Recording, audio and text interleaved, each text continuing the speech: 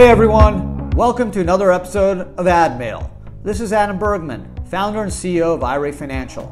I'm here to help you find the answers to the most frequently asked questions from my clients about self-directed retirement accounts. If you want to learn more, you can subscribe to our YouTube channel and follow us on social media.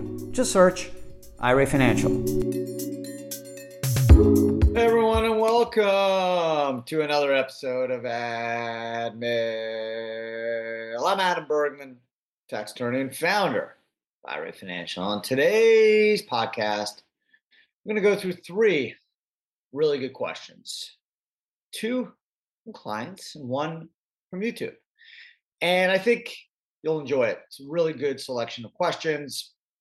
And just want to encourage everyone to keep sending in questions. I have a really good queue of questions, and you can send them to info@irafinancial.com. You can just hit us up on social media, YouTube, Twitter, Facebook, Instagram, IRA Financial, and send us your questions. You don't even have to be a client. Happy to answer your questions, because the great thing is we learn from each other.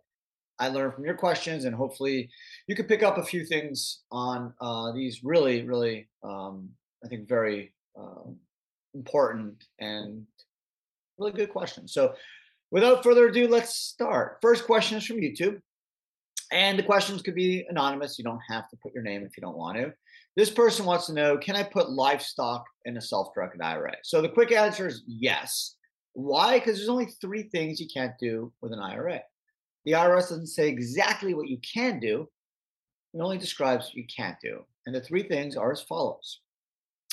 Can't buy life insurance. Livestock's not life insurance. Can't buy collectibles. Well, livestock should not be collectibles, assuming you're not buying some type of racehorse.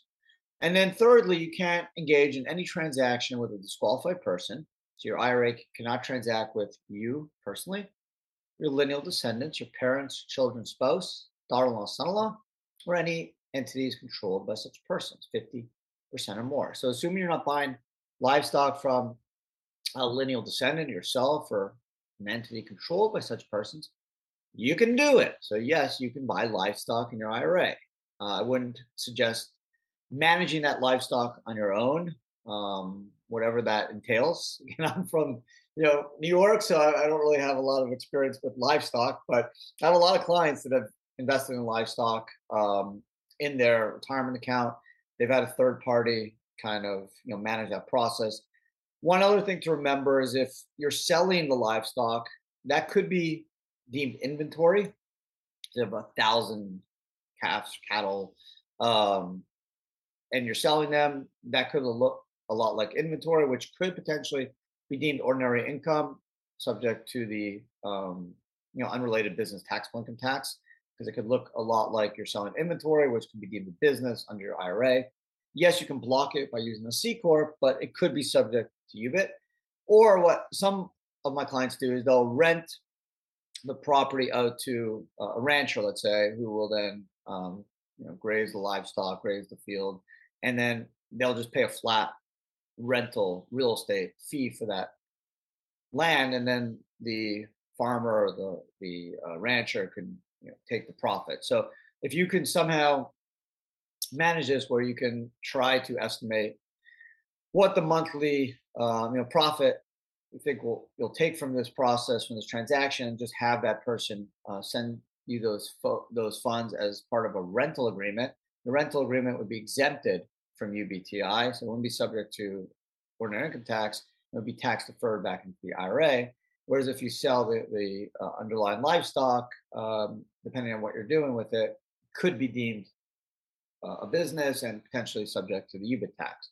Can't say it would be, but that's something that potentially could open the door to an argument that the sale of the livestock is akin to selling shoes at Foot Locker, inventory, versus something that's more passive. So just something to be aware of if you are looking to buy livestock in your IRA. But short answer is yes, you can do it. Second question is from Eric C. of Las Vegas, Nevada. Eric wants to know, I have to take RMDs this year for my IRA. Any way to limit how much I have to take? Well, it's a great question, Eric, and probably going to do a blog or another video on this. But the first item you need to consider is NOLs. If you have losses from other business sources, losses that will pass through to your 1040, then obviously they will absorb any tax you'll have to pay on other income, including required minimum distributions, right? So let's say you have a $100,000 NOL, net operating loss, from a prior year that you can carry forward. And now let's say you made 80,000 bucks in income and adjusted gross income, that includes required minimum distributions you have to take. That $100,000 loss could offset any income, that $80,000 of income in that example, and you'd have no taxes on the RMD. So that's one way to do it. Another way is you can donate it to charity. You have up to $100,000 where you can donate up to $100,000 of IRA funds once you're over the RMD age, and then use that to cover the RMD. So let's say your RMD amount was 20 grand, you can donate the 20 grand from your IRA. You won't get a deduction, but you won't have to take it into income. So that's a nice little nifty trick that some people use. The other way is if you can try to get a discounted value of the underlying IRA asset. So let's say it's a piece of land and maybe you bought for 60 grand, maybe it's only worth 30 now. So you may not be able to eliminate the tax on RMD, but hopefully you can reduce it. So great question, Eric. Appreciate it. And I'm probably doing a blog and or a video on this topic because it's a really good question. Third and final question of today's podcast from Terry W. of Jackson, Wyoming. Terry wants to know, does a Roth conversion impact my Social Security payment? So another great question that I'm certainly going to do a video, definitely a blog on as well. So when it comes to Social Security benefits, they're based on the earnings on which you pay Social Security payroll taxes. So obviously the higher the earnings, the higher the benefits. The good news is when you do a conversion, that's not subject to Social Security payroll taxes. So the amount you convert will not be subject to the Social Security benefits, and it won't increase the amount you would get as Social Security.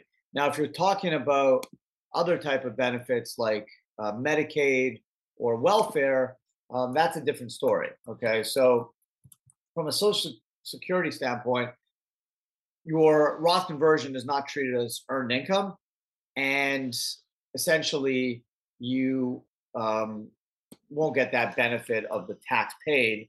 So it won't increase the amount you'll get potentially a Social Security payment because it's not deemed earned income, which is subject to Social Security.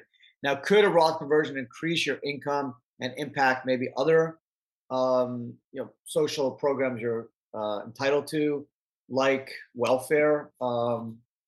It could potentially. So it's something you want to potentially talk to a tax professional about, because depending on how much income you have, it could impact your ability to get welfare or other Medicaid type programs. So that's something, and some of it's state specific. So I don't want to give a general answer, but I would say look into that. But from a Social Security standpoint, it doesn't count for Social Security benefits, but that's the bad side. The good side is you don't pay Social Security payroll taxes on conversion. So that's the benefit of that. So thank you, Terry, for that question. And that wraps up another episode of Ad Mail, which is in the bag. So thank you, everyone, for listening. If you're watching on YouTube, really appreciate it. Do not forget to subscribe. It's a great channel where we produce 3 to 4 videos a week, a YouTube Live, which drops every Wednesday, although sometimes I change the dates depending on my schedule. So if you subscribe, you'll get notified when I get live, and you should check it out. Also, all 3 podcasts, Ad Bits, Ad Talks, and Ad Mail, which you're listening to right now or watching, which drops every Thursday. You can check it out also on YouTube or wherever you pick up your podcast. So thanks again for spending some time with me today. Really, really, really appreciate it, and have a great one. Take care.